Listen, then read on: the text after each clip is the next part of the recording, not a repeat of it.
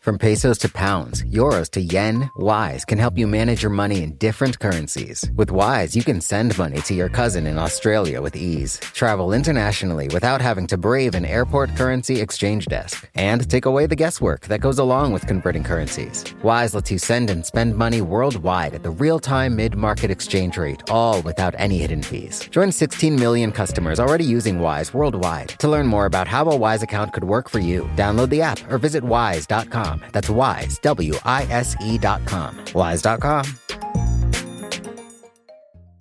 Canva presents stories to keep you up at night. It was an ordinary workday until... The Singapore presentation is at 3 a.m. The office was shocked. But that's when we sleep. Maya made it less scary with Canva. I'll just record my presentation so Singapore can watch it anytime. Record and present anytime with Canva presentations at canva.com. Designed for work. The following podcast contains explicit language.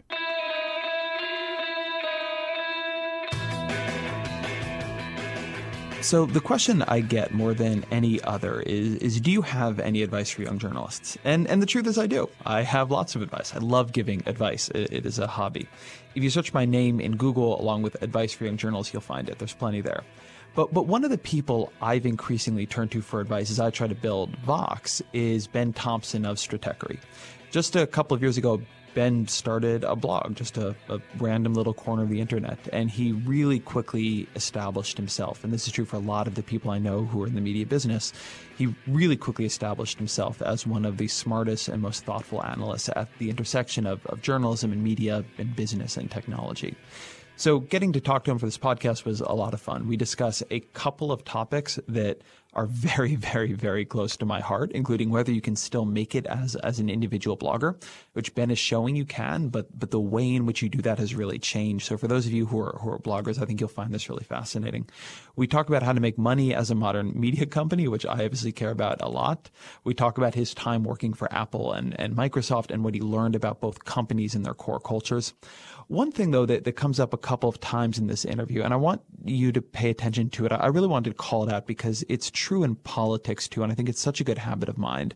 Ben talks a lot about the importance of looking at companies that are making what seem to be bad decisions and always trying to understand why smart people who have more information than you or I do, who are more experienced in that industry than you or I are, why they're making those calls, why those calls are rational for them to make. I think it's a really good, really important habit that helps you understand the way things work and keeps you from falling into some pretty common traps where you dismiss bad decisions as obvious mistakes.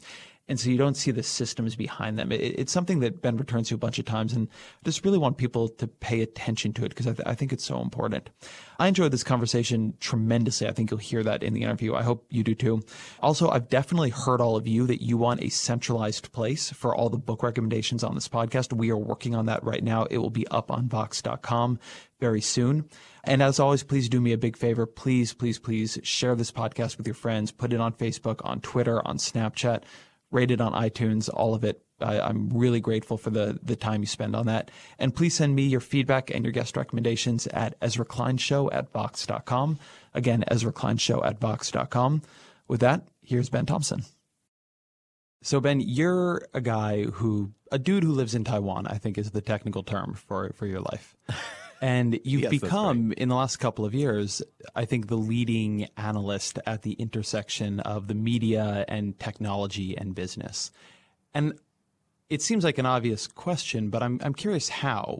When did you start Stratechery? Why did you start Stratechery? What is your path to being who you are now?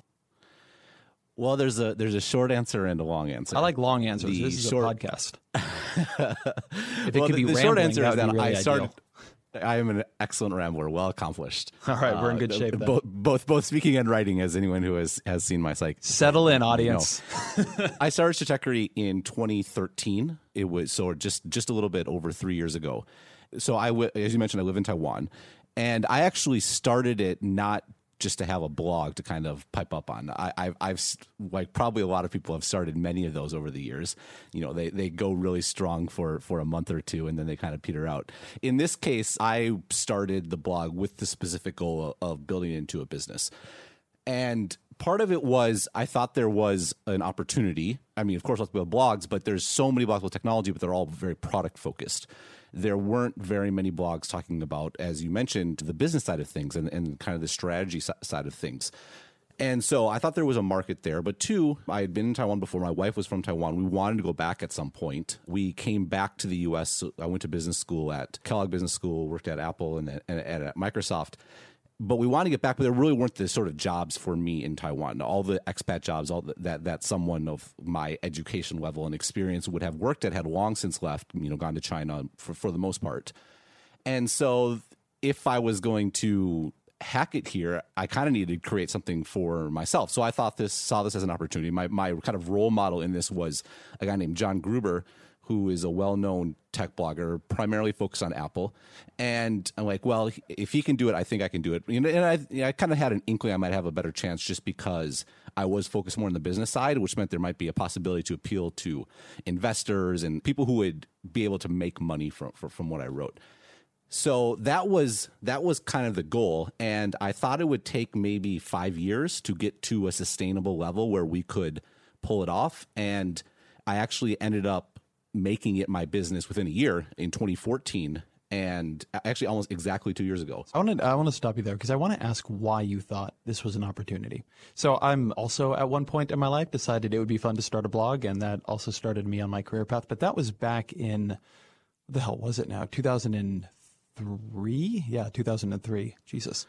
I know exactly when it was, because for a very long time I viewed you and Matthew Iglesias as kind of, we're all about the same age. I was classic, worked at the newspaper in college and wanted to be a opinion columnist. I didn't want to go through. I went to the University of Wisconsin in Madison. And I looked at you two as there, but for a lack of hustle and keeping up my blog, go I. And to see you guys kind of go forward in your career path and knowing we're at the same age and you kind of felt like that was kind of the golden era of blogging, right? I mean, there was you and Matt on the political side. There's people like John Gruber on the tech side, Kottke. For a long time, I thought I missed out. That is exactly my question. So the conventional wisdom on this has been that there was this golden era of blogging, this first mover period. And I think people roughly think of it as 2001-ish when the post 9/11 blogging began, and then into 03, 04, 05, around the first sort of presidential election in 04 that blogs were a really big part of. And there was a feeling that back then people could break in through blogging, that the media was the established media, institutions like the Washington Post or the smaller magazines were beginning to take notice of it and trying to think about could they absorb these bloggers, hire them, start their own blogs, bring in people who knew how to do that. And as that happened, as the Washington Post now has dozens and dozens of blogs, as a lot of bloggers like Andrew Sullivan for a period, or you could argue me and Matt with Vox, spun out and did things that were bigger and more scaled and more professionalized. The thing that you would hear in the sort of every other month, the death of blogging think piece was that it was now not possible in the way that it had been before to break through, to just start a blog from nothing on your own little corner of the internet, get readership, because you used to be able to get it by doing links and being in conversation. Now you had to be built for scale. It had to be social. It had to be search engine optimized. And that was stuff that was much, much harder for an individual to do. And you not only did it, you actually made it profitable, which at least in terms of running an individual blog is something that most of us who were doing it early on never accomplished. So what about that did you look at and say, okay, there's an opportunity here? And what was your theory of growth? How did you think people would find this little part of the internet called Stratechery? Well, I think the big difference is actually what I write about, and that's that I started from day one with a very specific business model in mind, and my editorial product was intimately connected with what I perceived as how I was going to monetize going forward. And this is something I've written about repeatedly that I think publishers need to get much better about, instead of this traditional model where I'm just going to write and then figure out how to monetize later, or just slap on some advertising, which if you think about it is how newspapers have operated for millennia. The editorial side kind of does what they want, and then they just trust that the people on the side of the wall are going to pay for it. Those days were coming to an end. So to set that aside for a moment, I would actually dispute that it's harder to get reach now. The reality is it's much easier to get reach with things like Twitter and Facebook and the ability to have your content spread far and wide. The speed with which you can reach a huge number of people is exponentially faster than it was back in the aughts when you got started. I think that's right. And by the way, The flip side of it, though, and the reason why it seems like a bad thing from the traditional blogging perspective is because of that, because there's so much more content on the internet, and you're not just competing against a small pool of like-minded folks, you're literally competing against the entire world. The addressable market thing, it goes both ways. The problem is that destroyed advertising as a viable business model for any sort of site that did not have scale. No, but wasn't a great business model to begin with. Let me push you back 1 second, because before we get into the advertising part of it, I think when most people look at this, and the reason I'm pushing you is because I want people, and I get this question from people all the time, like, can I still start a blog? Is there still a way to do this? And you have. And so I want to focus a little bit on the editorial side for a minute. What you just said is all correct. It is much easier to get reach today, but there is so much more. The question isn't how will people find me in the way that I think it really was in 2004 when would you go to technorati.com and look there? I mean, there really wasn't a distribution mechanism that made any sense. The way my blog got found is I emailed a college student at Harvard named Matthew Iglesias, whose blog I liked, and I begged him to link to mine. And he did that like 3 or 4 times. And then eventually I got an Instapundit link, and that was a big deal, and a Kevin Drum link, and that was a big deal. I mean, and you built it in this person-to-person way that, at the very least, if you're a human being, makes a kind of sense. There's someone you're talking to. There's someone you're trying to get to notice you. Now there is so much more. It is so much bigger. The gatekeepers are not some kid at Harvard. They're people running much bigger websites. So how do you stand out in that world? How do you get it so that not only will things go viral, but just in the crush of things that other people are producing that are heavily optimized for these social networks, for search engines, for all these distribution mechanisms.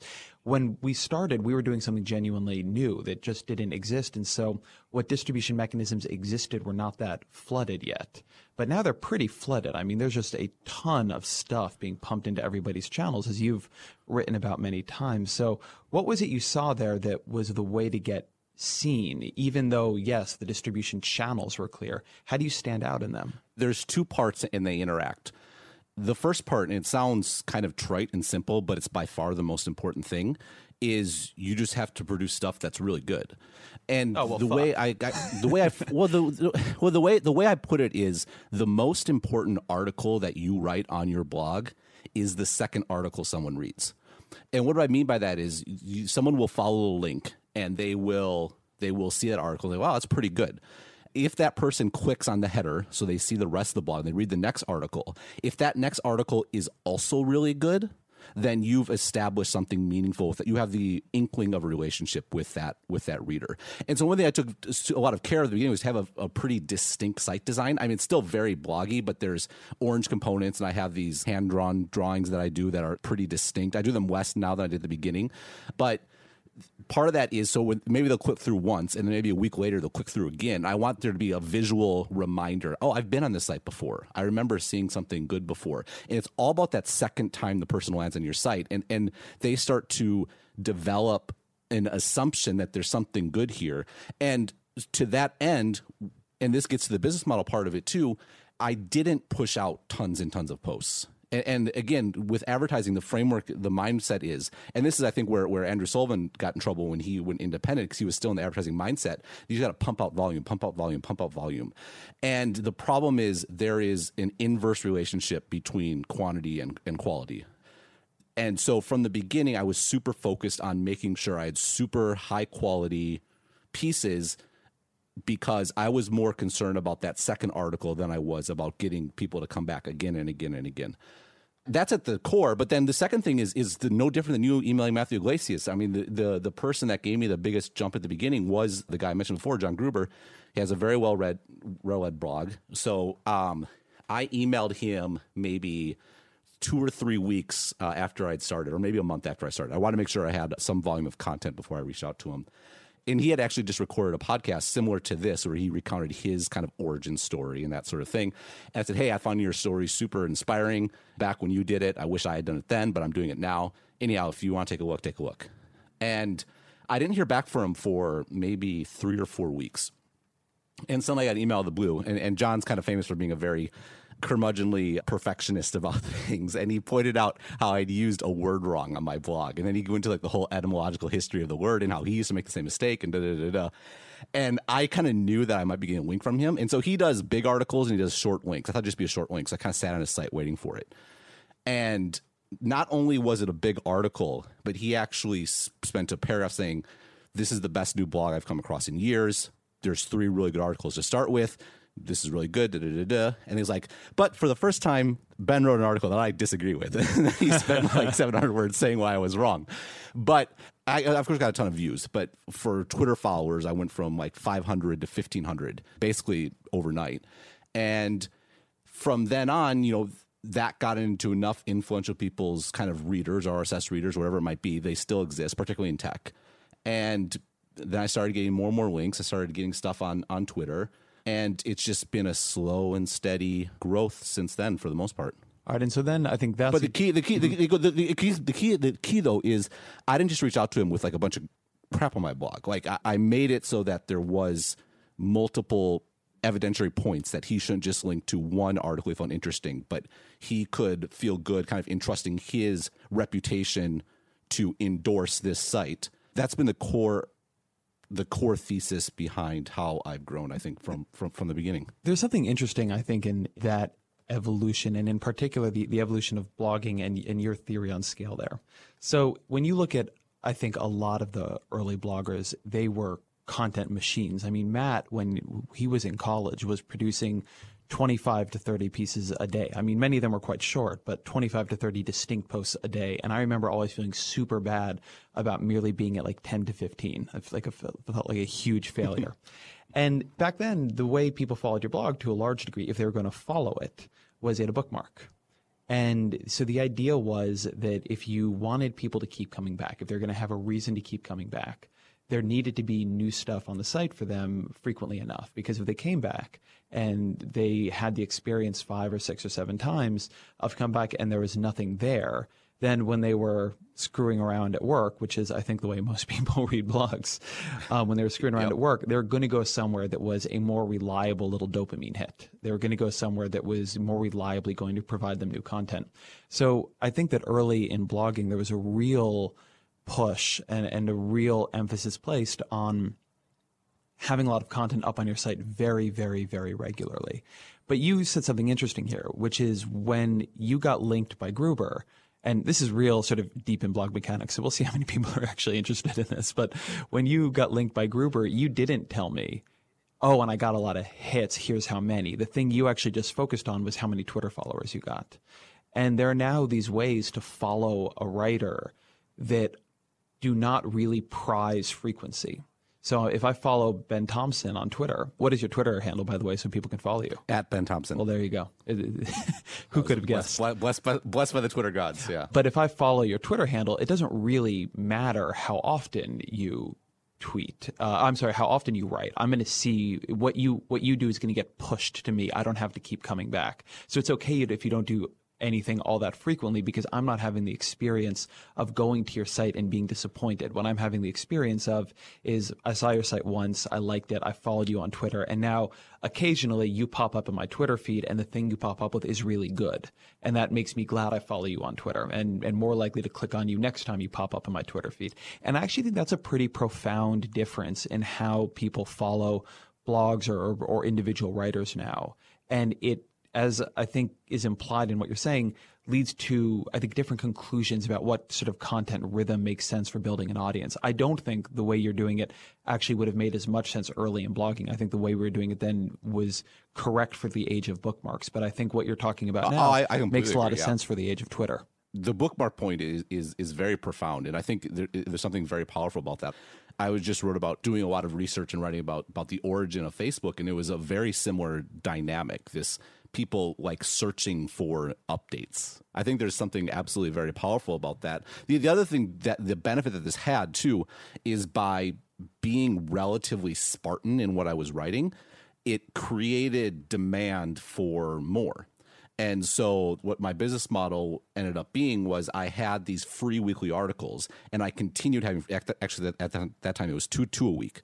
I continued having these free articles, but then if you were willing to pay, then I would also send you more stuff every day. So what I call the daily update. And I wanted to be very careful that, is it a paywall? Well, yes, it's a paywall because there's stuff that you have to pay to get, but I didn't institute the paywall by taking stuff away that people used to have for free, which kind of puts a bad taste in people's mouth. But rather it was, if you want to pay, then I will give you more stuff. And the way I kind of measured when I wanted to do it was looking at, and this kind of gets away from the truth, it goes back to your point, the bookmark point. I was measuring the number of people that visited the homepage of my site on days I didn't post. Because to me, those were people who wanted more. They were checking to see if there was more. There wasn't. They were disappointed. And if I could sell to 10 to 20% of those people, then I would have something that could at least give me the ramen profitability. So I want to go back to the first point you made about why it worked, because I actually think that is the most important one, and it's the black box to everything. You have to put good stuff up on the internet. This was never going to work. It doesn't matter how clever your advertising or your business strategies. It doesn't matter how cool your site design was if people didn't read your things and like them. And what's a bit fascinating to me about you is to my knowledge, before 2013, you were not doing regular tech media business commentary. It's not like you were a reporter at the Wall Street Journal and you moved over. 368 followers on Twitter. Right. So I'm caught between two versions of this question, which is one is why are you good at it? But I think that's usually hard for people to answer. So a different way is, what is your process like? What is the process by which a Stratechery post emerges? What kinds of information do you read?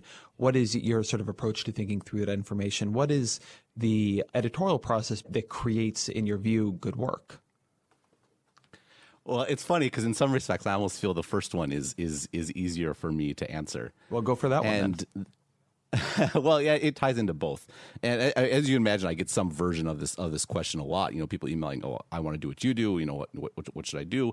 And in some respects, my answer is like, well, first and foremost, you have to be completely immersed in tech from like junior high on. At the root of it, a lot of it starts there. I found technology fascinating out of nowhere. None of my friends, none of my family, I grew up in rural Wisconsin, had any interest or inkling about tech in the mid-90s. But I thought it was super interesting. For some reason, I was always attracted to the business side of things, which my family didn't have any business inkling at all. I mean, that's why I went to school and majored in political science, because I didn't have any. Great major. It just didn't even. Yeah, I know.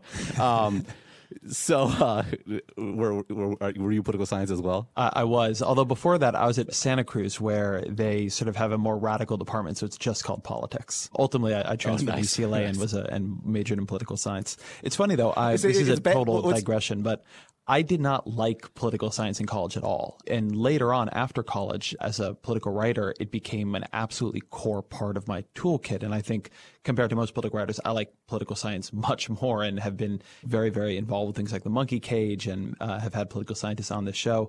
But in college, when I took it, I was blogging, and political science, the way it was somehow being conveyed to me, seemed totally arid and out of touch. And it was only later, when I was able to curate a little bit more of my own experience there, that I realized just how theory shaking and how interesting and useful of a discipline it was. So I've always felt that I probably somehow really mismanaged my academic path in political science, and I would have been better off if I'd somehow figured out what I liked about it earlier.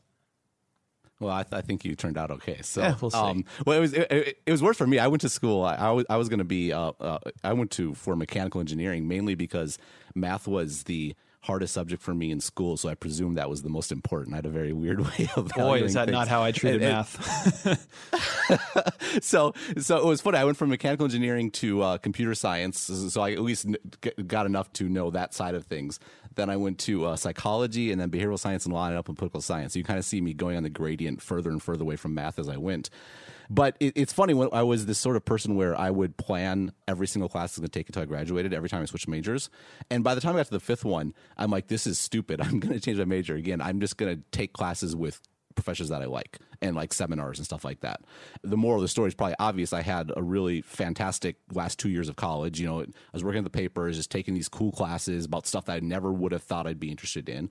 And a lot of that stuff, to your point, has turned out to be very useful in the way it changed my thinking. But even at a higher level, that approach to life, this idea of the world is changing so much, to plan where you're going to be in X amount of years is an exercise in futility. The worst thing that could happen is that you succeed and then you ended up in a totally wrong place. Better to kind of control yourself, work on yourself, and trust yourself to seize kind of opportunities as they came along. And in some respects, that's the greatest thing I got out of my education was having that sort of losing the rigidity and having that sort of mindset. So meanwhile, all along, I'm following tech closely, reading about it. So you went to college and learned not to think too hard about your future. I like that. In some respects, I mean, I guess I'm privileged enough to be able to do that. But I mean, meanwhile, I'm following tech. I'm super interested in it. But for some reason, it never even occurred to me to go into it. And this is despite the fact that during the .com bubble and stuff. I'm like, it just, that world, that just wasn't my world. The way I grew up, that wasn't my parents' world. It wasn't the people around me world. And it just never even occurred to me. And I went to work for a political campaign after I graduated. And I was pretty idealistic. And I was in the school newspaper. And at the newspaper at the time, which campaign did you work on? Habit. I worked on the Norm Coleman for Senate campaign against Paul Wellstone. Oh, yeah. The year Paul Wellstone died in a plane crash. Yeah, I remember that campaign. Yeah, it's funny. I mean, the reason I'm kind of sheepish about it is because I've actually quite changed my politics since then. But, you know, I grew up a conservative Christian, and so that's kind of the path I took. Now I'm a much more complicated view of the world, I would say. Actually, it was very early in that campaign. I was at a county Republican meeting in Albert Lee, Minnesota. And the dominant theme was immigration, and the vileness, frankly, of what was being said there, and me having to sit there and take it and say, yes, the mayor understands your concerns. If he's elected to Senate, he'll do this, blah, blah, blah. I was so disgusted by myself sitting there listening to that and having to appease it that I quit on the way home. Oh, wow. And so it's interesting because what's happening this year with like Trump and all this sort of stuff, zero surprise to me, because that I saw that sentiment so up close and personal that when it became a movement, I wasn't surprised. So, but now I have a major in political science. In that story for 1 second, I think it's so interesting that everything about that story, I think, speaks so well to this moment in politics, because Norm Coleman was for the Republican Party, moderate, somewhat centrist, very business-oriented politician. He's got a young staffer who is disgusted by this kind of xenophobia and is listening and is kind of telling these folks your concerns will be heard. But if Norm Coleman had gone to the Senate, if he had been there for longer, because forgive me if I'm misremembering this, but he gets beat by Franken, right? No, he won. Wellstone. No. Later on, he gets beat by Franken, yes. Oh, yes, right. For re-election, yes. So, you know, he would have been the kind of Republican who signed on to immigration reform efforts. Yep. And this part of the party was so suppressed. They were being told that they were heard, and they really weren't being heard for so long. There's just like this incredible building of pressure. And I think that there just was such a difference between the people running campaigns and the people running for office and the base on that. And it's in that gap that you see the sentiments build that end up creating Trump. No, absolutely. I mean, I was talking to a friend of mine. We were both at the paper. It's actually, there was quite a crew.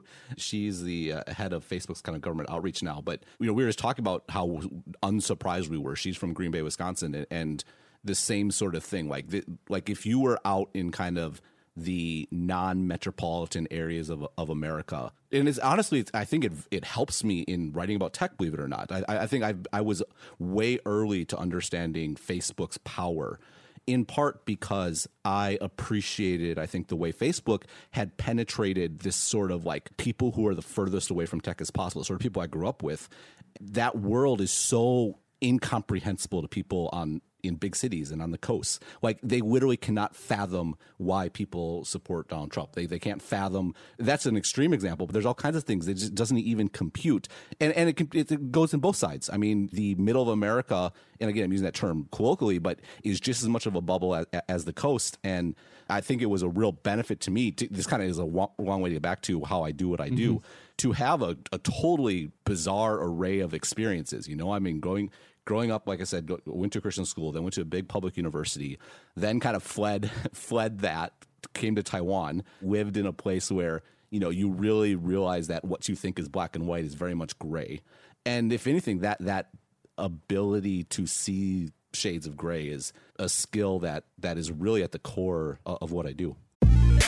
Wise is the app that makes using different currencies easy.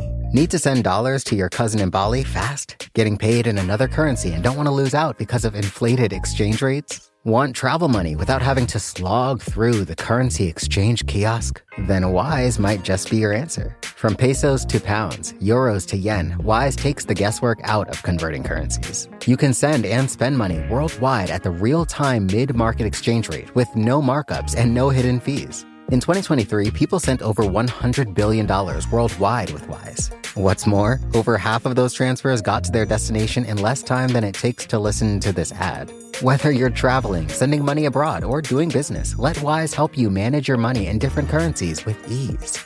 Join 16 million customers already using Wise worldwide. To learn more about how a Wise account could work for you, download the app or visit wise.com. That's Wise, WISE.com. Wise.com. Support for the gray area comes from Burrow. Getting the right furniture for your place can be really annoying. At this point in my life, I've probably gone through maybe 3 sets of outdoor deck furniture, and it's a pain in the ass for a different reason every single time. It doesn't look like it did in the pictures, the assembly isn't what they said it was, or it's just not as advertised for whatever reason. Thankfully, Burrow is the furniture company that wants to make it all a little easier.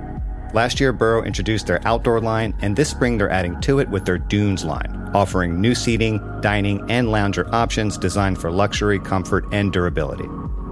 Burrow furniture is easy to put together and take apart, so you can move or store it as needed. And it ships straight to your door for free. Gray Area listeners can get 15% off their first order at burrow.com/Vox. That's Burrow, BURROW.com/Vox for 15% off. burrow.com/Vox. But let's talk then about what you do. So what is the process? So you go to business school. Then you said you worked at Apple and Microsoft. So I was in Taiwan. I was teaching English. And why did you go? Why did you go to Taiwan? A friend of mine had been here, or my best friend in high school. His brother had been here. Said it was great, and so I thought I'd go for a year. Then I'd go back and go to graduate school and be like a professor. Like that was just, my family was more academically oriented. That was kind of the goal they had for me. And like I said, the world of business and all that sort of stuff never even was even on my radar. But I came here and loved it. Like within like a few weeks, I had already told my parents that I'm going to stay another year. I eventually did go back to graduate school, but it was 6 months later. I had a wife and a daughter in tow, and I was going to business school, not to graduate school. So my wife deserves a ton of credit, because I was still obsessed with technology. And finally, she's like, "Why don't you work in tech?" I'm like, "Well, blah, blah, blah." And then kind of like, "Well, I don't know. Why don't I?" And what's funny is in tech, there's kind of a bad view of MBAs generally, like that they're a lot of hot air and waste of, which I kind of shared that mentality, because I was in the middle of reading all this sort of stuff for years. But for me, it was kind of the shortest, fastest route to legitimacy in the U.S. job market, and it paid off. It's exactly what I got out of it. It turned out I really had a strong intuition and sense for a lot of core things about business. Things like, I was a very systematic thinker. I saw things in systems and the way things interlocked and worked together. My weakness would be more on the detail side of things. Things like comparative advantage and that, like, which ties into that, it just came to me naturally. And business school really gave me the language to articulate these sorts of things that it turned out I understood pretty well, just kind of intuitively. And now I had a language to put around it. Then for the summer, I went to Apple, and I worked at Apple University, which is not a university, but it's kind of this internal group at Apple that, at least at the beginning, it's kind of expanded since then, but was focused on kind of the top 200 at Apple, like preparing the next generation of leaders and managers for Apple. And kind of the core theme was, what makes Apple Apple? And what was the incentive structure at Apple? How was Apple organizationally aligned? How did Apple approach decision making? What were some key turning points in Apple's history, and how did they think about it and go about it? And I think the group has its pluses and minuses, but for an internship, for being there for 12 weeks, it was basically a crash course in how Apple saw the world, how they view technology. It could not have been a better sort of, like, it was the perfect. What would be your 1 minute summation of how they view the world? What makes Apple Apple? It sounds trite, but everything about Apple is organized. And they're getting away from this, I think, which is a danger, but really around making the best possible products. And they've been that way since day one.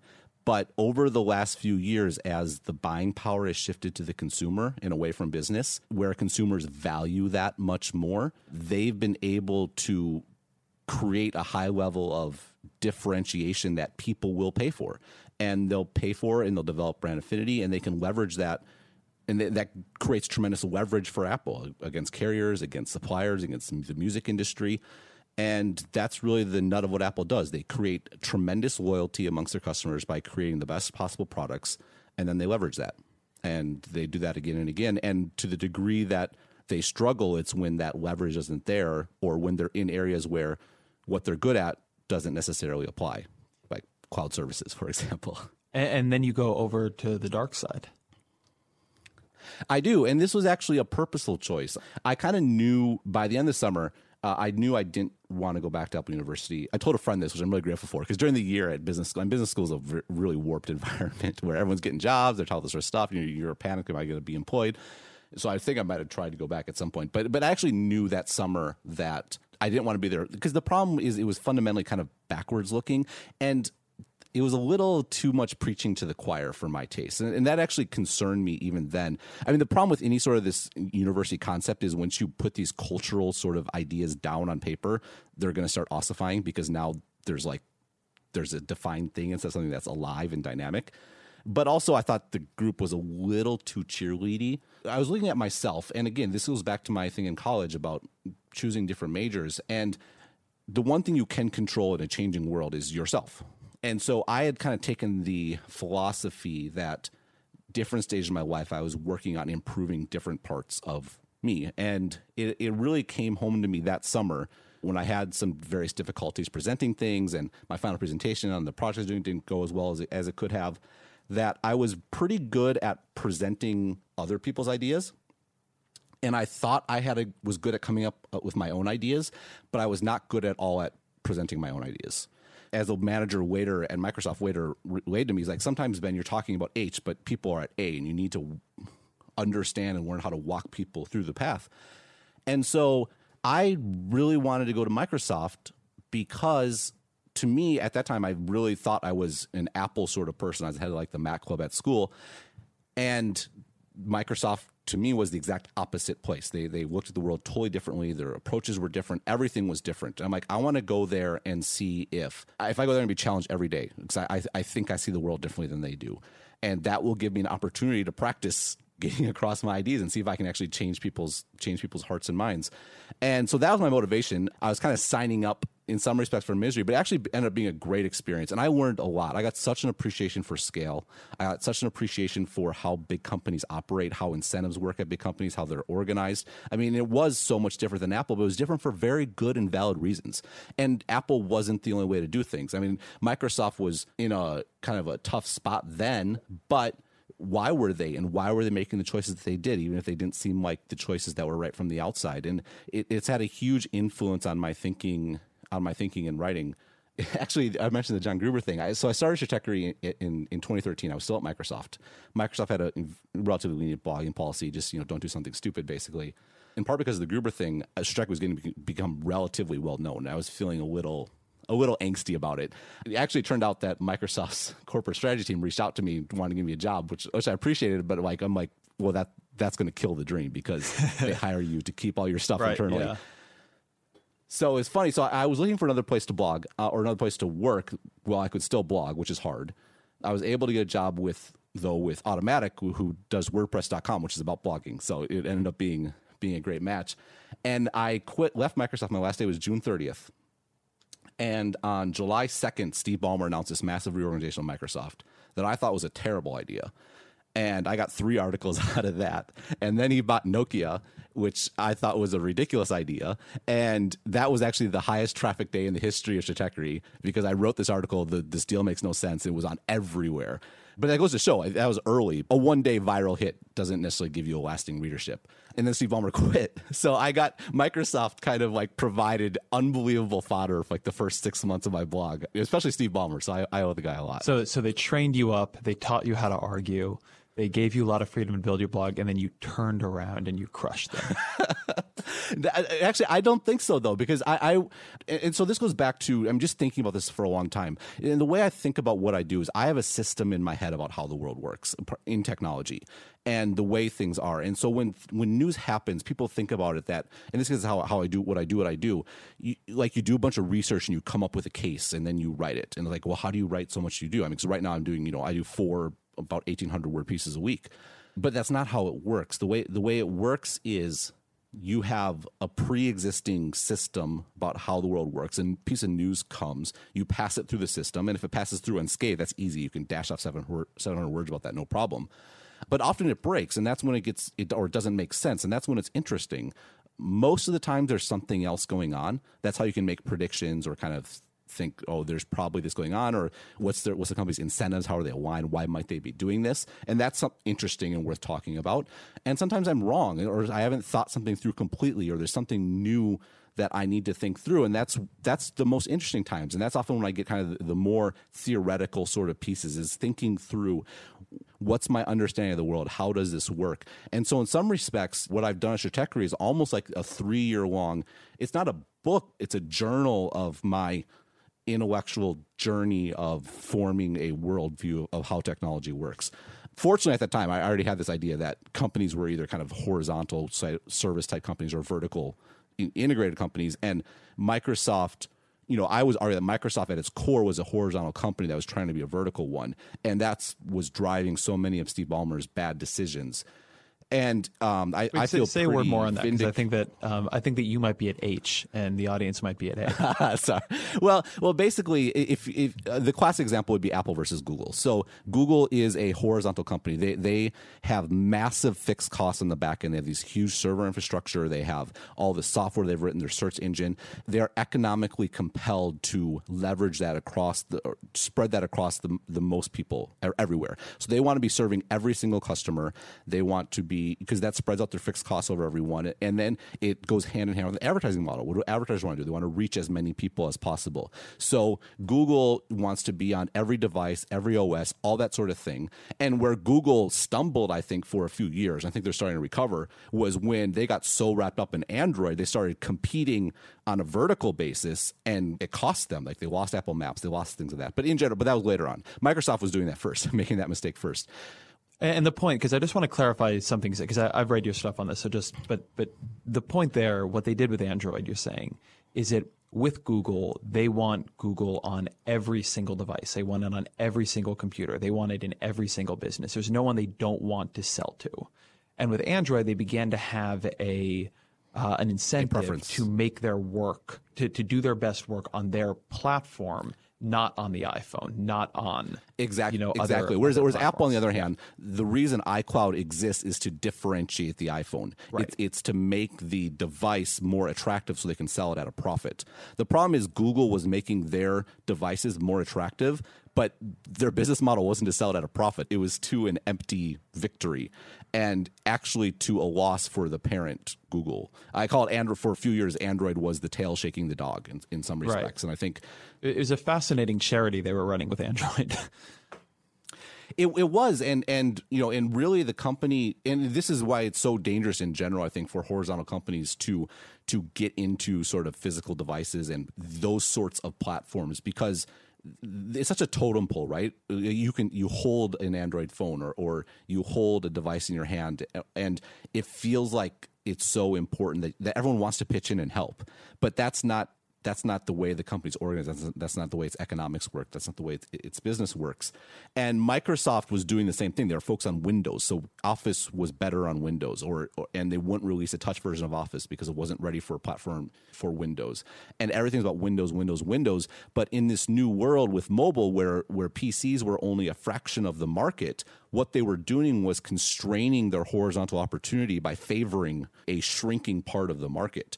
And what Satya Nadella has done, and I'm a big admirer of his, is he's basically chopped off Windows, and they're off in a corner and they're doing what they want. But Microsoft is now very focused on being the best services platform that works great on iOS, works great on on Android, whether that be Office, whether that be their Azure Cloud Services, and that'll be kind of developer toolkits that they're building up. I think he's done a great job. So yes, I was critical of Microsoft, but the long way of saying, I think I've been a bit of a cheerleader, I think, especially over the last year and a half. We're going to take a little break now to talk about our sponsor, MeUndies.com. What listeners of long-form interview shows really love, I think, is a comfortable pair of underwear. I mean, you're sitting at home, you're listening to a long interview with Cory Booker or Grover Norquist, and I presume you're sitting there in underwear or pajamas or whatever, and you want that underwear to be soft. You want that underwear to be comfortable. That's why MeUndies.com is now a sponsor of the Ezra Klein Show. Their underwear is made out of modal, a fabric that is twice as soft as cotton, that is sustainably sourced.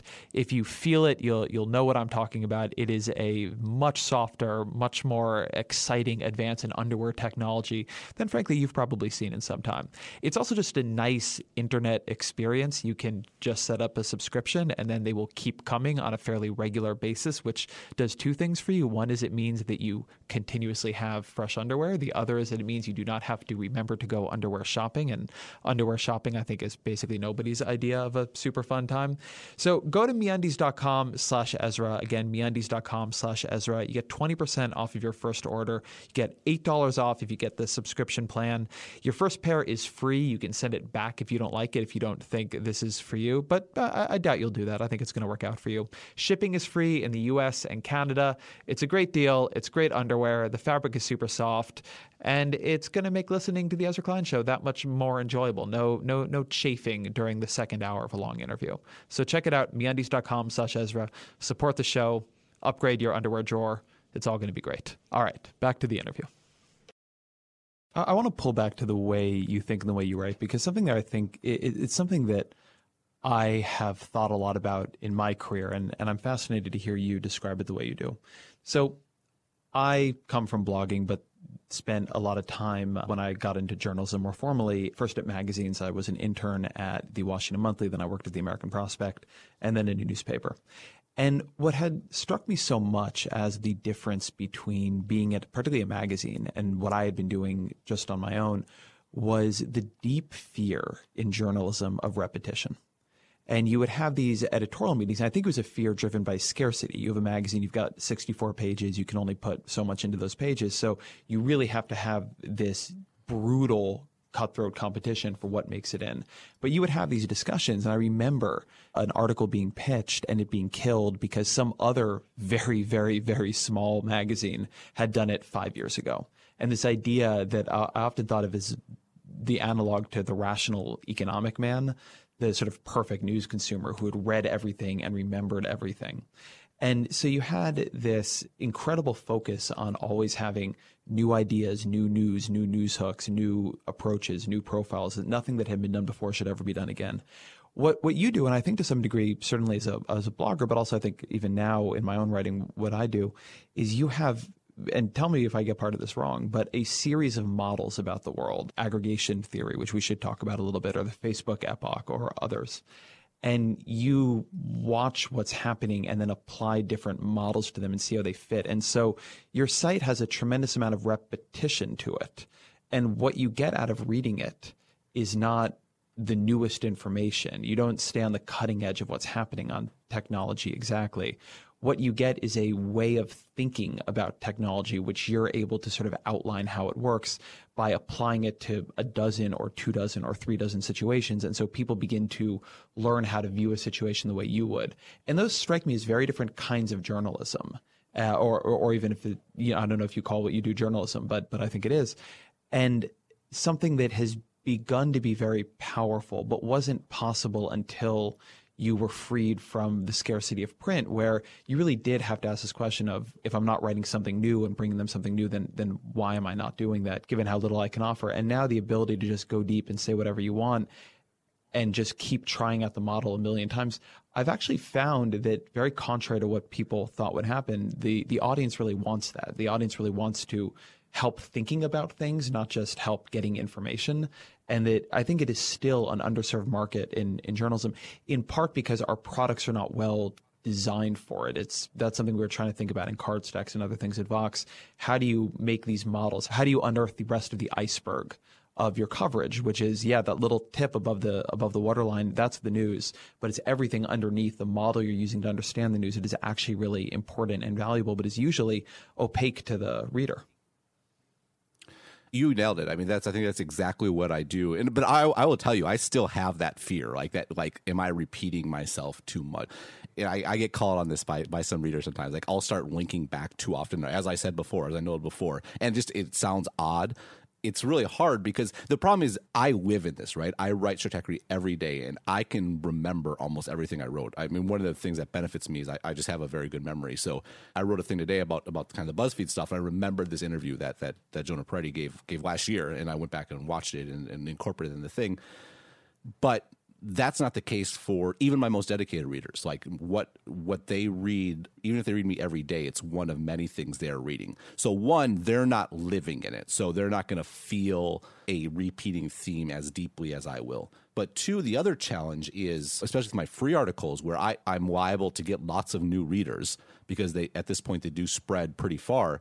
To what extent do I restate stuff that I said before for the new reader as opposed to the people that are reading it again? And I think the longer you go, the more of a tension that is. But as far as what I do and what I offer, that's exactly it. And I think that gets at why I can charge money. I mean, fortunately, there's a sufficient number of people that, in some respects, they're subscribed to my model and they want to learn more about it, understand more about it, and that's kind of what I'm selling is that view of the world. And so it is very different than traditional journalism. Like any piece of news will be out on Twitter. News is very valuable until it's posted, and then it's zero, because what I do is so intertwined with the way I think. That makes it valuable, but on the flip side, it makes it hard to scale. I scale great as far as number of customers because I just send out an email, but it's hard to scale as far as production goes because I'm one person and I'm selling what I think. So to dig into this question of repetition for a second, because I always think it's really interesting that you quote yourself and link back to yourself all the time. So you write a lot, as I wrote back in the Facebook epoch, as opposed to just restating whatever it is you want to do. This is something we've thought about a lot at Vox. I have encouraged my writers to reuse content they've previously published on the site as often as they possibly can. We actually have a program internally that we try to republish evergreen pieces that are still relevant, at least one from every writer every 2 weeks. We've written about this before on the site. And I don't want them to do that thing where they say, oh, I wrote this back in 2014 and here's a quote, because I think it actually devalues perfectly valuable content to the reader. What you're telling the reader now is this is old.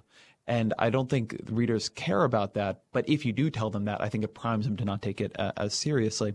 I've always remembered back at the Washington Post, for a while, I was at the Washington Post and I was also doing a column at Bloomberg View.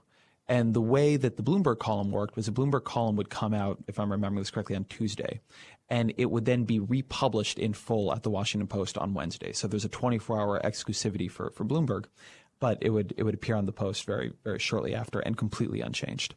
So I remember I wrote a column about full employment, and a writer, a financial writer I really respect, I'm not going to call him out by name here, tweeted the piece, and he said, oh, this is a great piece by Ezra Klein about full employment. Really enjoyed it. Next day, the same piece publishes unchanged at the Washington Post. Same guy, and again, a really smart guy, tweets out, oh my God, another great piece from Ezra. The guy's just on fire lately. And he had read the two pieces. I mean, it's 24 hours apart. And I'll often have the experience of trying to look up the answer to a question and find not only did I know it, but I had done a whole piece on it 3 years ago. And I had forgotten not just the answer, but writing about it, the fact that I had written on it, all these other things I had learned while writing about it. And it's just really given me a deep gut level belief that one of the deep fallacies in journalism is that people remember what we wrote at any degree of precision. I used to have a history professor in college who had the rule of 90s, he called it. He said that 90%, I think it was, 90% of Americans forget 90% of everything that's happened in 90 minutes. And he was talking, I mean, in this case, he was talking about the difference between Americans who have a pretty short view of their history and Europeans who will go to war over things that happened hundreds of years ago. But I think in journalism, it's very much like that even I forget what I've written 2 or 3 or 4 or 5 months ago. And so there is this tremendous waste imposed by this belief where we don't want to reuse things we've done before because we think in some way we're cheating the reader. But actually, as I said in my write, is that 90% of our audience doesn't read anything any one of us writes. Then of the people who do it, they forget 90% of it in 90 days. And there is just a very strange, I think, cultural, almost guild-like bias in journalism against deriving value from the work we've already done. And it just means that this tremendous body of knowledge that we've created is effectively inaccessible to readers. And if we could find some way, this is so much what Vox is about, but and we've definitely not fully or even majority cracked the code yet, but if we could find some way to make this stuff more valuable to people, we would all be so much more efficient in doing our jobs. It's totally true, and it's something that I've spent a lot of time thinking about. I mean, in some respects, I want to I'm working with someone to kind of actually build out a proper archives page. It's a bit of there isn't really one now, organized by theme. But the reality is, I think that's solving my problem now that I think about it and hear you talk. Because you're right, the number of people that will go back to look stuff up by topic or whatever plans I have are very, very few. There's in the bias. Got to find them. It's funny because it's almost like there's a time mismatch, in that us writers remember our whole catalog, whereas readers are incredibly biased towards what was just published. And so they're thinking and looking for something on a time scale that's totally different than what we are thinking of. And yeah, I get myself in trouble by being too deferential to what I wrote before, and it messes up the flow of what I write, and it sounds weird in pushing back. And I think it's a really great point. So I want to talk then, I think this is either extremely bad or not that bad. It basically doesn't matter. Segue into this question of advertising models, because I think something where a lot of your theories have converged is around how do you make money producing content on the internet now? And what does it look like to do that? You have written before that you see there as being basically, I think, two approaches for publishers at work. One is the approach that you have, where you have a reasonably niche product that is exceptionally distinct. And so you can get people, and exceptionally high value for the people for whom it is suited. And you can get them to pay a reasonably high price to be part of it. And so you have a direct line of revenue that is focused on the uniqueness of the product. And the other way is related to the arguments you made about aggregating massive audiences, which is that you need to create some huge kind of scale distributed across many, many, many platforms with a business model that is very tied to that. And I'd like to hear you define that probably much more precisely than I have, but also talk about why you think the middle of that has fallen out. Well, the challenge is that the world that we're living in is one where there's other products, but basically Facebook is the front door of the internet for the vast majority of people. And you combine that fact that people are already in Facebook, that they're in a feed where Facebook can place an ad that takes over the entire screen. Think about that. Facebook's ads literally take over the entire screen of the device that we're looking at, and no one gets bothered by it. Like, it's the most incredible ad in the history of digital. You add to that the fact that Facebook knows who we are, where we live, what we like, what we're interested in, and they know it perfectly because we told them. And so they have this incredible targeting ability, and then they're building out all this capability to track conversion, not just conversion of digital things, but conversion all the way down to like physical purchases in stores, which they are building out. And the question becomes, why, as an advertiser, would you go anywhere else? That is the long-term trend. And Facebook, meanwhile, has 1.5 billion people. The last quarter, Facebook increased their inventory, increased their ad load per person, so everyone started seeing more ads, and they increased the price they charge per ad. Those things should go against each other, but the engine they've created is so incredible, and they can prove to advertisers that it's worth paying way more for a Facebook ad because we can prove to you that it works. You're getting a return on it. And in the long run trend, like that's where advertising is going. So, and this is the continuation of a trend. I mean, back in the day, newspapers had like a geographic monopoly. Like, where else were advertisers going to go? They basically got the advertising for free. The internet made that all go away. Everyone's competing in the same market. So what you got were these ad networks that would track people by cookies, and they'd advertise across all kinds of publications. That's where content and ads really got divorced. That was the first divorce. And now the second kind of separation is why put your ad on these ad networks where they kind of might know who you are, your ad kind of might be seen, might not be seen, or put it on Facebook where you can be very, very precise.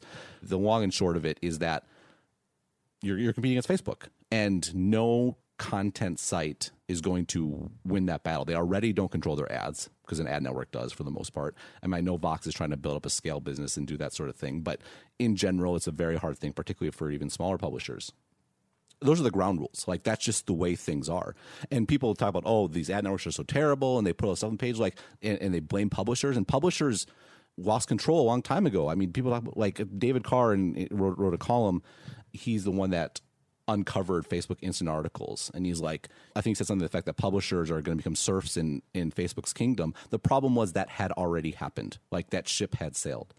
And so given that, you have a choice to make. So one, either you break out of the bubble completely in that people go to you. And I call this being a destination site. So this is my model, as you said. It's a place where people actually go to stratechery.com, or they will receive my emails in their inbox, or they go to, whatever site it may be. And then these people value you highly. Before they gave you a dime of money, they gave you their effort to not just open up Facebook and land on your site. They chose to go to your site actively, and that's meaningful.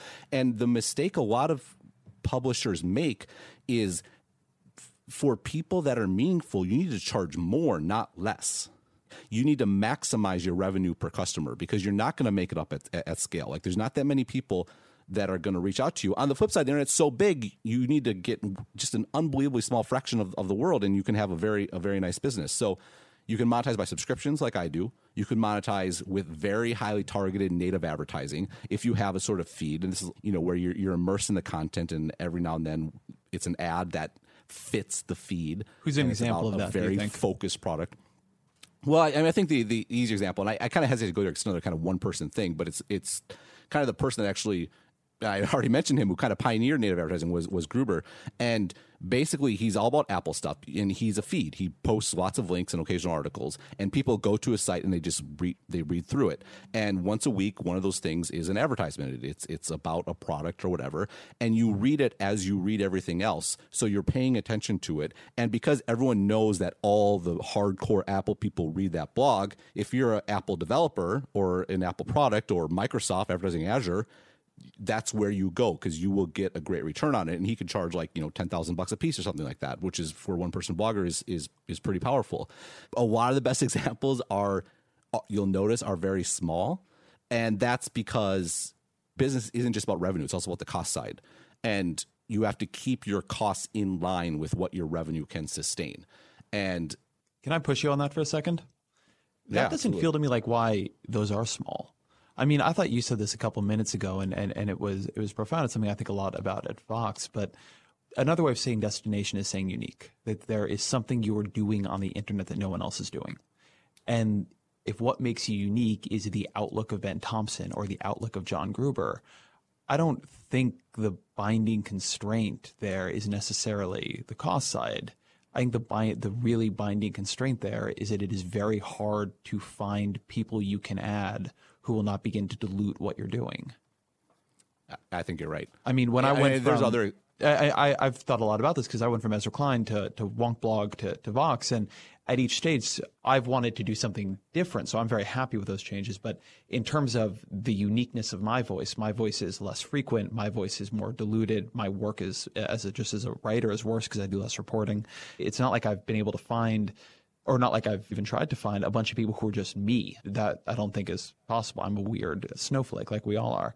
But that you have to make a decision about becoming, I think, less distinct. Your branding has to be, it can't be at that point your own opinions. It has to be something in the way you approach topics or the technology you're using, or, what is a service you're providing. So like Wonkblog could have a unique brand in terms of it was laser focused on economic and domestic policy, or Vox can have a unique brand in that we tried to do this thing around explaining the news, but it can't be as unique a brand as what Ben Thompson thinks about the day. I think that's exactly right. It's something I've thought a lot about, like, would I ever grow Stratechery? How could I grow it?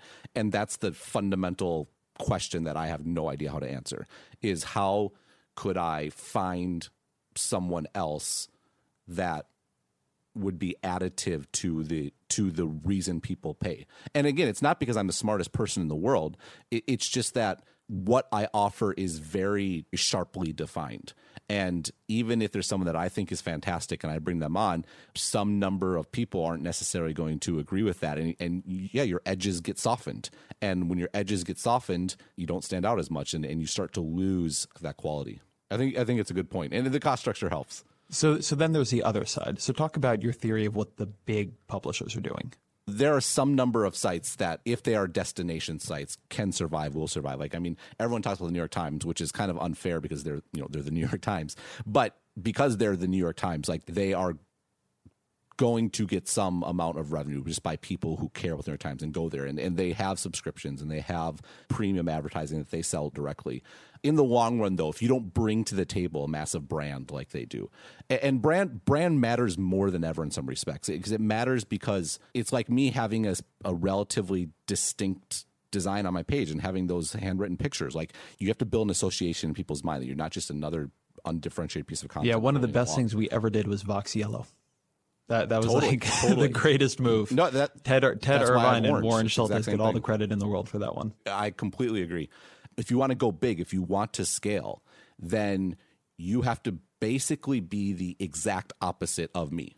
You need to it goes back to that horizontal versus vertical thing in some respects. I'm a vertical enterprise. I do stuff to differentiate my core products so people will pay me money. I have a free podcast, Exponent.fm. How it monetizes in the long run is people signing up for my newsletter.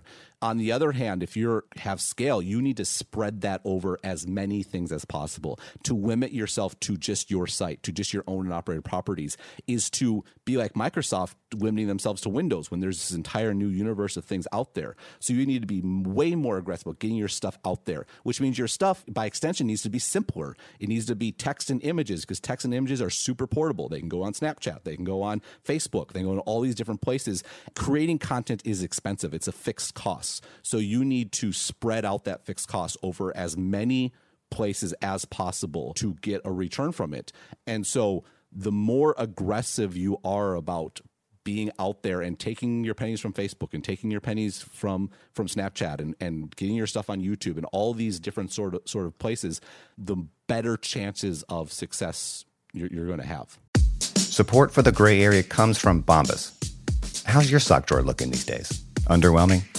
Is it the seat of all your disappointments? A wasteland of unmatched sandpaper rough foot sleeves? Well, this spring you can start looking forward to opening that sock drawer again with Bombas. Finally, I have something to look forward to. Bombas socks have all kinds of features like honeycomb arch support, anti-blister tabs, and cushioned footbeds. Bombas also sells clothes for other body parts like t-shirts and underwear. Also, Bombas wants to make returns and exchanges easy with their 100% happiness guarantee. So if the dryer or anything else eats a sock, or if you're unhappy with your purchase for virtually any reason, they say they'll do whatever they can to replace it or make it right. Bombas sent me a few pairs of socks a while back, and they're my favorite socks. I'm literally wearing a pair right now. I know I'm supposed to say nice things here, but it's true. So there you go. You can get comfy this spring and give back with Bombas. Head over to bombas.com/gray area and use code GRAYAREA for 20% off your first purchase. That's bombas.com/gray area and use code GRAYAREA at checkout. Vacations can be tricky.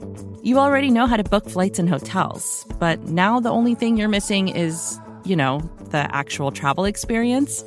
Because is it really a vacation if you're just sitting around like you would at home? You need a tool to get the most out of your time away. That's where Viator steps in. You can book guided tours, activities, excursions, and more in one place to make your trip truly unforgettable. Viator has over 300,000 travel experiences to choose from. Everything from simple tours to extreme adventures and all the niche, interesting stuff in between. So you can plan something that everyone you're traveling with will enjoy. Real traveler reviews give the inside scoop from people who already been on the experiences you're considering, so you can plan with confidence. Free cancellation helps you plan for the unexpected. And 24/7 customer support means you can travel worry-free. Download the Viator app now and use code Viator10 for 10% off your first booking in the app. Find travel experiences for you. Do more with Viator. What do you think is the revenue model there? Because I have an argument here, and something that is implicit in, or I should make explicit what I'm thinking about here, because it's one of the things I think you and I have talked about this and even argued about it a bit in the past. You talk about how Facebook is the great ad of this generation, and obviously there are others. Snapchat is really getting into this game, and others. But the big problem is, and as anybody who has Facebook knows, Facebook ads are really bad. Not the underlying ad technology. The targeting is tremendous. The way it fills up the mobile screen is amazing. But it is a space where nobody really knows what to do with it yet. There's very rarely, not never, but reasonably rarely, great brand advertising campaigns. You get a lot of direct sales on Facebook, a lot of, hey, come here and buy this thing on Amazon, but not as much of what you see in a GQ or an Esquire or a Cosmopolitan or even in commercial breaks where it's just Coca-Cola trying to make you like Coca-Cola. Not that it never happens. Coca-Cola definitely works with Facebook, but that's a place where I don't think it's been quite figured out. And it seems to me, this is certainly true for Vox Media. It's definitely true for BuzzFeed, definitely true for Vice, true for a lot of them. It seems to me that it used to be that what these big publishers sold, because there were always things that were bigger than the newspaper, like television. But what these big publishers sold was space that you couldn't get anywhere else. You had the New York Times, or I grew up in Orange County, so the LA Times or the OC Register, and they had control of this space. And that was their fundamental product, was that space. And now what you have, as you said a minute ago, are these publishers who, in an incredibly crowded content marketplace, a content marketplace that is more crowded than it has ever been in human history ever before, have somehow or another figured out how to create content that stands out, that wins that competition, and often increasingly are developing competencies across a pretty large array of platforms. So to just speak for Vox right now, like, we publish not just to our website, but to Facebook and Facebook Instant Articles and Facebook Video and YouTube and podcasting and Snapchat. And we're developing experience, Google AMP, with all of these different approaches. And it feels like all of a sudden we've moved from owning the space to increasingly competing as ad agencies. And the competence that we are selling is that you're taking what you're doing on the editorial side, all these learnings about the formats and approaches and headlines and visuals and content constructions that work in these different places and how they have to be different for these different places. And you're selling that expertise. And I think it's why you see at all these groups, the creative side, the sort of internal ad agencies are the fastest growing part of the business. That in a world where, you're right, Facebook owns the more valuable space, what you end up having is people who do content actually selling their expertise doing content. And in some ways, that actually has always felt to me like a more, I don't want to say sensible business model, because the old business model where you have monopolies over local advertising areas was an amazing model. You made a lot of money. But it's a much more unified model, right? Much like what you do is you are selling the thing that you know how to do. It was a little bit weird when the thing that the New York Times was good at was reporting the news, but the thing it made money on was letting people list homes. And certainly compared to the banner advertising period in internet advertising, this has felt much more solid to me, just because I can understand what is the value we're providing to an advertiser who works with our native agency, which is we have figured out a bunch of stuff. We will help them figure out that stuff. And then whether their ad is on Facebook or Snapchat or wherever, that ad has a better chance of actually being seen. No, I completely agree. And I've been very positive about BuzzFeed and about Facebook. And I think something that people, especially in the early days, didn't appreciate was, particularly people raised in the old paradigm, was the importance of having a business model. Like, good journalism is not about having this artificial separation between editorial and advertisement. It is first and foremost being independent, being able to fund yourself. Because as soon as you're dependent on someone else, like, you're going to have a problem.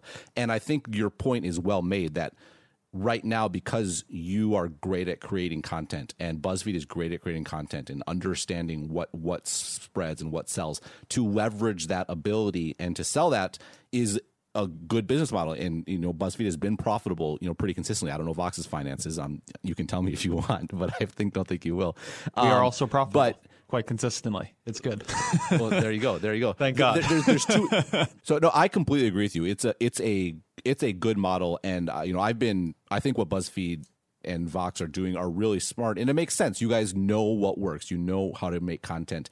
BuzzFeed is very famous for really understanding how virality works and being able to sell that skill set to tell an advertiser that, yes, you could go buy an ad yourself, but we will do it for you, and you'll get all this free lift on your spend, because you won't just get the what you spend on Facebook. You will get people actually spreading it on their own. And it makes a lot of sense, but two problems. One is it doesn't scale on the production side. Like, you have to actually go and make ads. And now you're doubling up the content creation problem, which the problem with creating content is you have to actually create the content. And now you also have to create ads, and so you have trouble scaling to the degree necessary. And two, Facebook is going to get better, and various ad agencies are going to get better at making Facebook ads. And so now you're almost in this other arena of competition where you're not only competing among ad agencies, but there's like an extra cost involved, and you're kind of at a cost center. You're in a bad position. And so my suspicion is that in the very long run, and I kind of think BuzzFeed might be pivoting here, frankly. They recently had the FT reported that their financials weren't as good as they could be. They've denied it. But I think there might be a pivot going on there where they're more and more focusing on getting content out onto that people will click on out onto platforms and letting the platforms do the monetization for them. And I think because at the end of the day, Facebook needs really good content on their platform. Snapchat needs really good content on their platform. Something YouTube figured out very early, like YouTube was much more aggressive than Facebook has been, or other Vine or any other ones have been, about making sure their top creators were making money, because that's what makes the platform in the long run. And it is in the long run in Facebook's interest and in Snapchat's interest and in YouTube's interest and in these various networks' interests to create a true platform. A true platform is one where the participants in the platform, where whoever owns the platform, is taking a minority of the revenue, and the people who are building on top of you are splitting the rest. And in the long run, I think that is whatever models does come out, I think it will come from the platforms. And are you putting yourself at the mercy of Facebook? You are, but the truth is Facebook's incentives are aligned with publishers much more than I think people in publishing and in journalism appreciate. And so they view Facebook as the enemy in kind of this very uneasy alliance, because Facebook gives them so much traffic. But I suspect in the long run it's going to be more of a savior. I think that something that is an interesting byproduct of that, right? Because that is one part of the business. And I agree with what you said about the challenges of it. It would definitely be cleaner if the way journalism worked, or had ever really worked, was that you just sold your product to the consumer, and it just, for whatever reason, it's a strange industry. It's never been that. But the problem is there's so much competition. Sorry, I just of course interrupted you.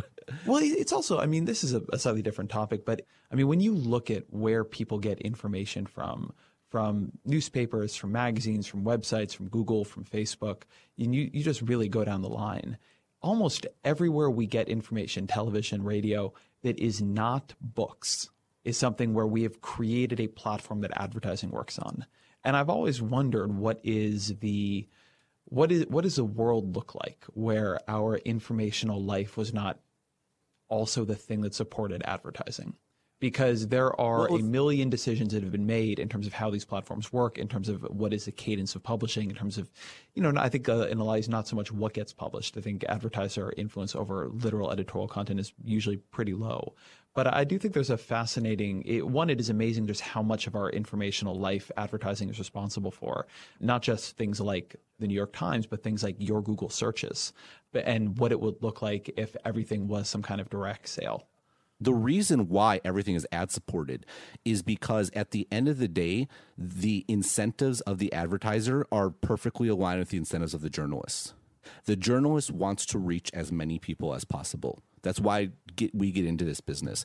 And the advertiser wants to reach as many people as possible. And I will tell you, people look at me as this sort of model. Oh, look at Ben Thompson. He charges people directly. I wish everyone was like that.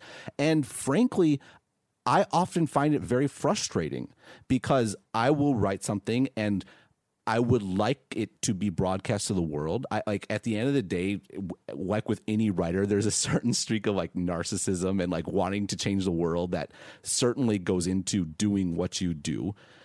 And I can't reach the world because I need to make money. And in some respects, the way I make money works counter to why I do what I do. So for journalism, I think it's very natural that advertising aligned with it. And if you go to things like Google, they want the more people, the better. Advertising is a great fit. All these services, a social network is only as valuable as the number of people that are on it, which means it has to be free, which means it has to be ad supported. But that's okay because the incentives are aligned. And so people talk about these fanciful worlds where we're going to pay for a social network, and I wish we could pay for journalism and I could pay for all this sort of stuff. The reality is it doesn't work. One, because there's so much competition. Two, news is non-rivalrous. It's not exclusive. Once it's out, it's out. But then three, actually, most people don't want it to be like that.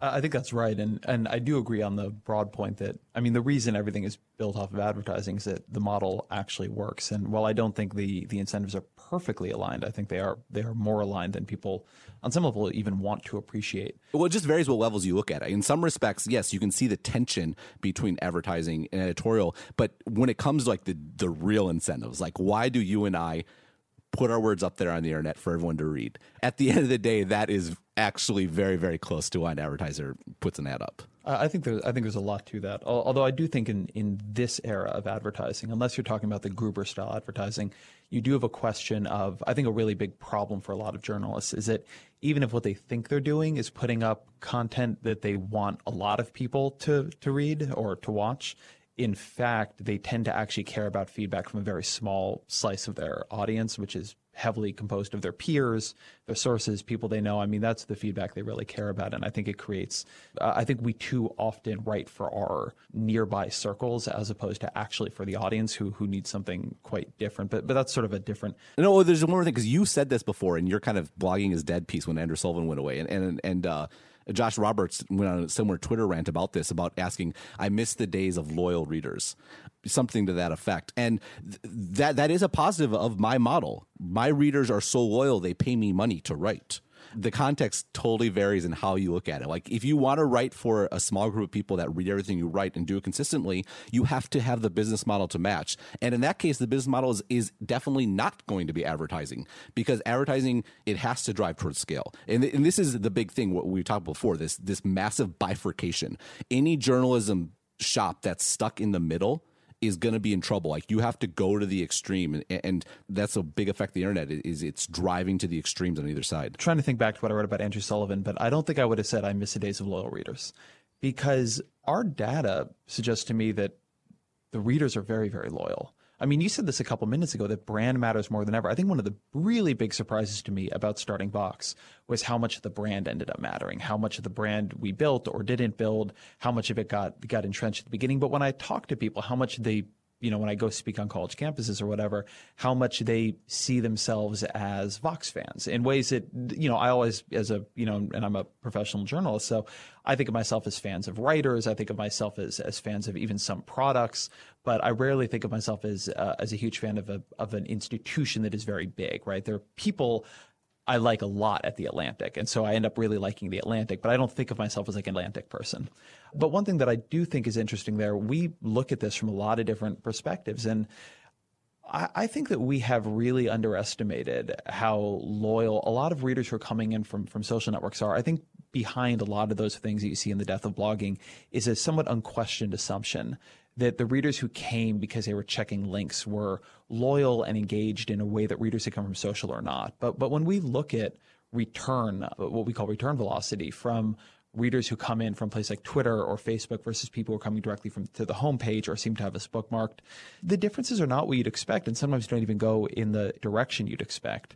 The other thing that I think is interesting that you're seeing with a lot of the publishers, I mean, this podcast to some degree is actually part of this trend, is, if you think about your model, what you have is a product built reasonably for scale, which is your free piece a week, which is the way it is designed, it is designed to travel. You can read that really not knowing anything about your previous work, and it works out great.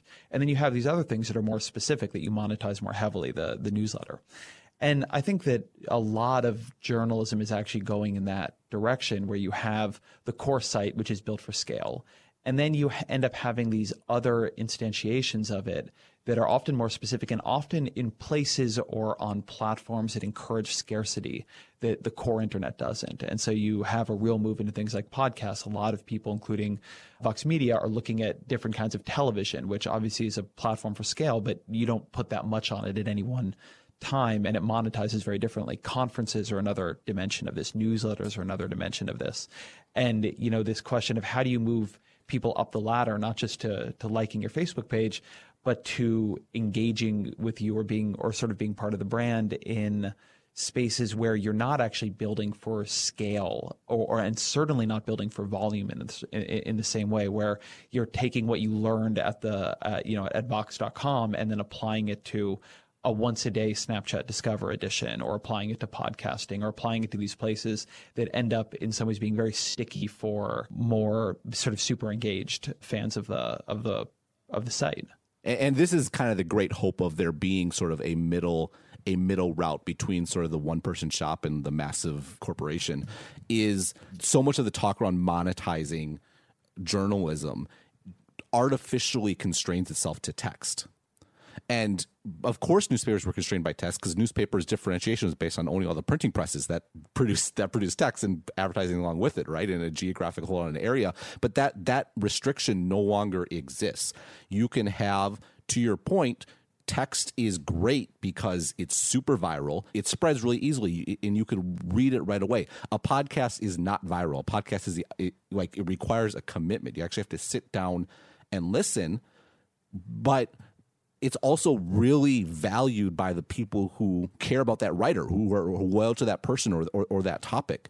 So use both of them. Use the text to build an audience, a loyal audience that wants more, then monetize it through something that is much harder to build an audience. But what's the flip side of people really caring and paying attention? Well, now you drop in a native ad in a podcast where you're actually reading the ad, and it's part of the flow and it fits in, and it's much, much more lucrative. And yes, more and more podcasts are coming along, and some have seen some loan, and the CPM prices will go down. But at the end of the day, it's a fundamentally better ad unit than most of what we figured out for text. So think about them in parts. One is the audience generation part. The other one is the monetization part. And this also gets back at the fixed cost problem of journalism. Producing content is expensive, and it's particularly expensive because you have to always keep producing more of it, as we kind of talked about before.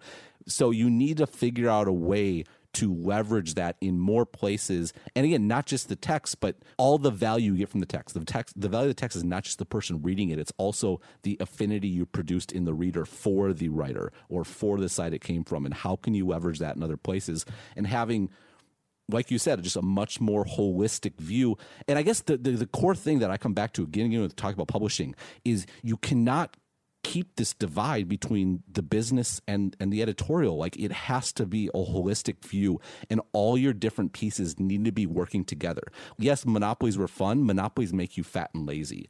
And journalism enterprises everywhere were unbelievably fat and lazy, to the point that journalists literally brag about not understanding how they make money.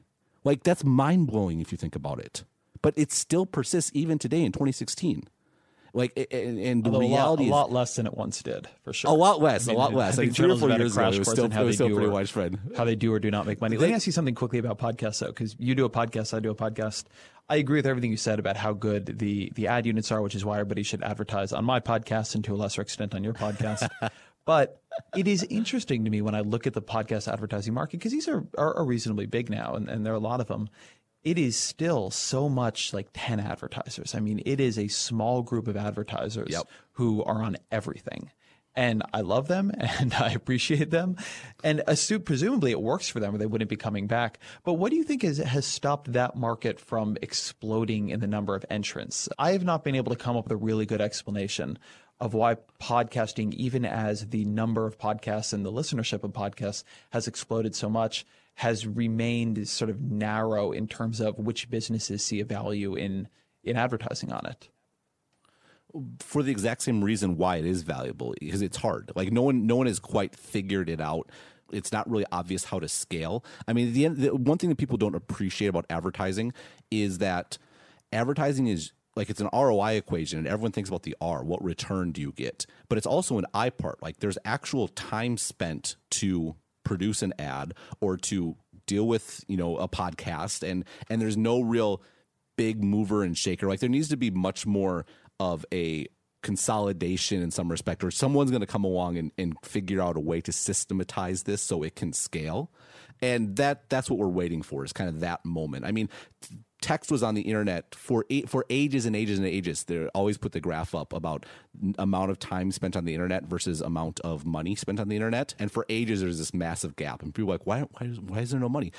It had to be figured out. And boom, once it got figured out, that gap closed super quickly. And then for a long time, there was a gap. Oh, there's this big gap on mobile. All this time spent on mobile, but there's no money's made there. And then Facebook came along, and boom, that gap was closed. And it just takes longer to figure it out. Content is easier in some respects because I agree with that. People do it for altruistic reasons.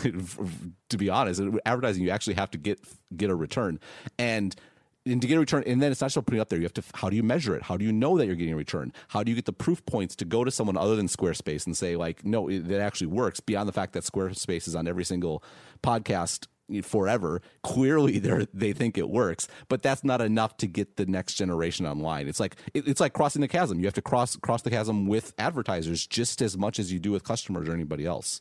So I want to be mindful of your time here. So let me close out with the question we ask all our guests, but a specific version of it for you.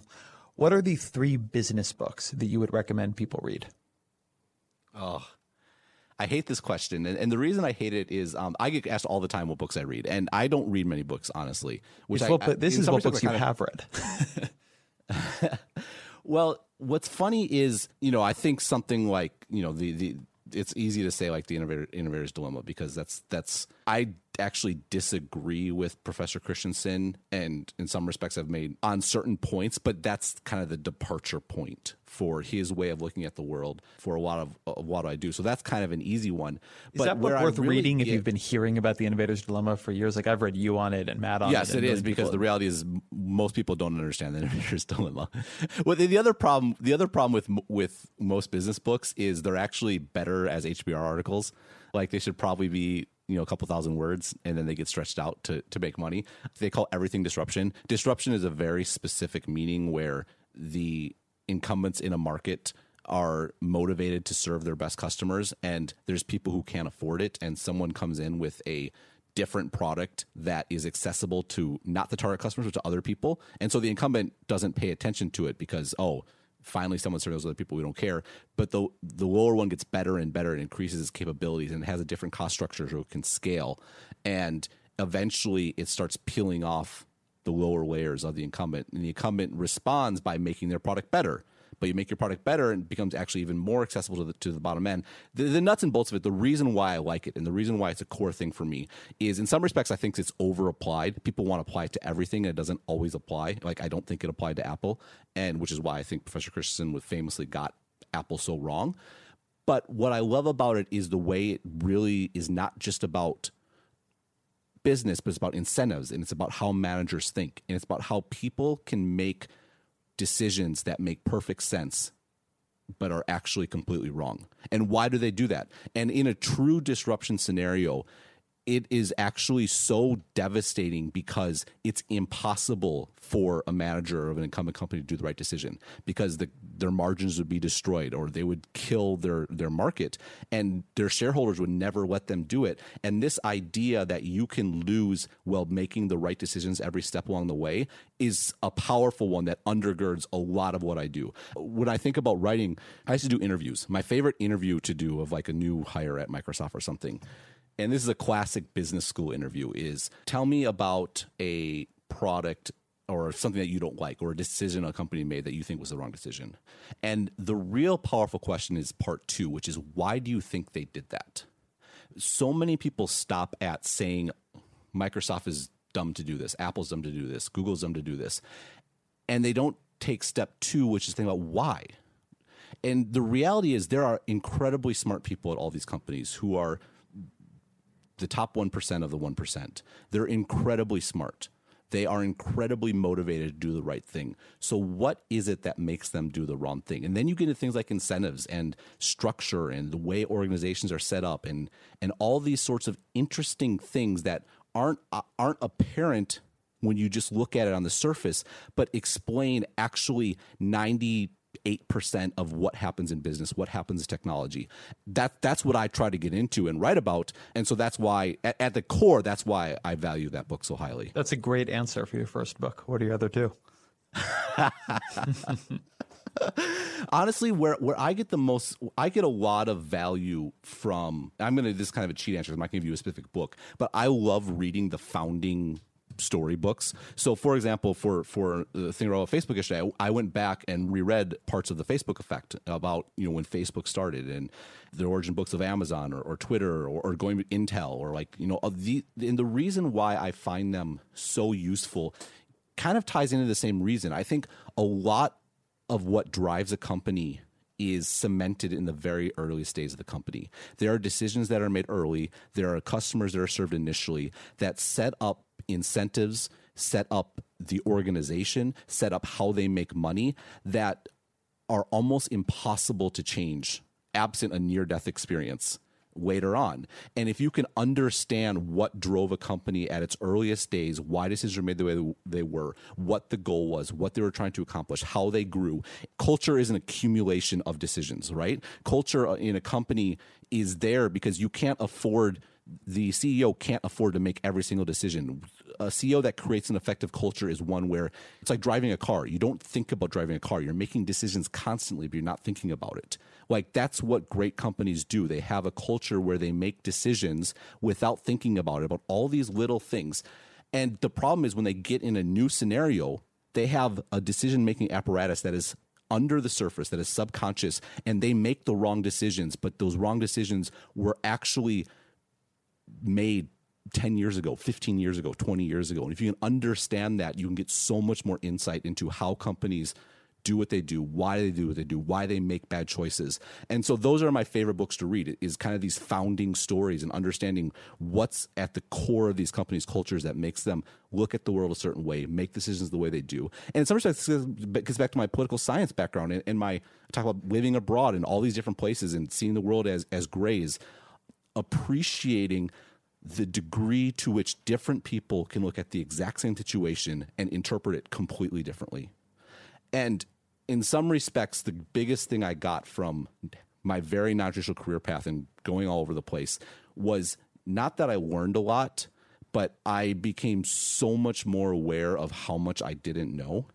And that is so powerful if you want to understand the world, because you have to first know that there are questions to be asked before you can even hope to answer them.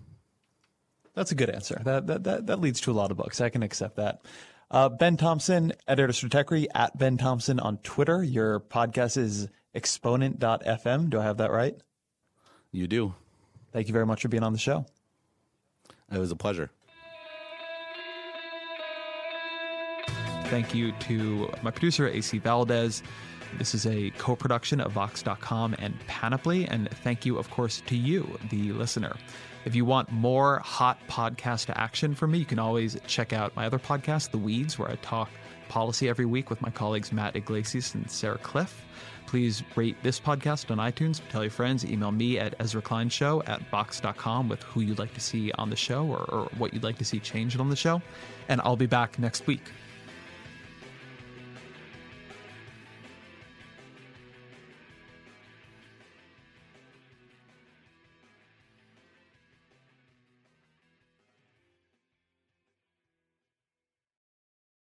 Support for this show comes from Fundrise. Buy low, sell high. It's easy to say, hard to do. For example, high interest rates are crushing the real estate market right now. Demand is dropping and prices are falling, even for many of the best assets. It's no wonder the Fundrise Flagship Fund plans to go on a buying spree, expanding its billion-dollar real estate portfolio over the next few months. You can add the Fundrise Flagship Fund to your portfolio in just minutes, and with as little as $10 by visiting fundrise.com/Fox. Carefully consider the investment objectives, risks, charges, and expenses of the Fundrise Flagship Fund before investing. This and other information can be found in the fund's prospectus at fundrise.com/flagship. This is a paid advertisement. Support for this show comes from Vanta. Dealing with loads of spreadsheets, juggling different tools, and having to do manual security checks, it can be a headache to keep up with today's compliance and security programs. Vanta is the trust management platform that wants to simplify things and bring all your trust-building efforts under one roof, making growth smoother for your whole organization. Vanta lets you automate up to 90% of compliance for SOC 2, ISO 27001, HIPAA, and more. Strengthen security posture and reduce third-party risk. Get $1,000 off Vanta when you go to vanta.com/Vox. That's VANTA.com/Vox for $1,000 off Vanta.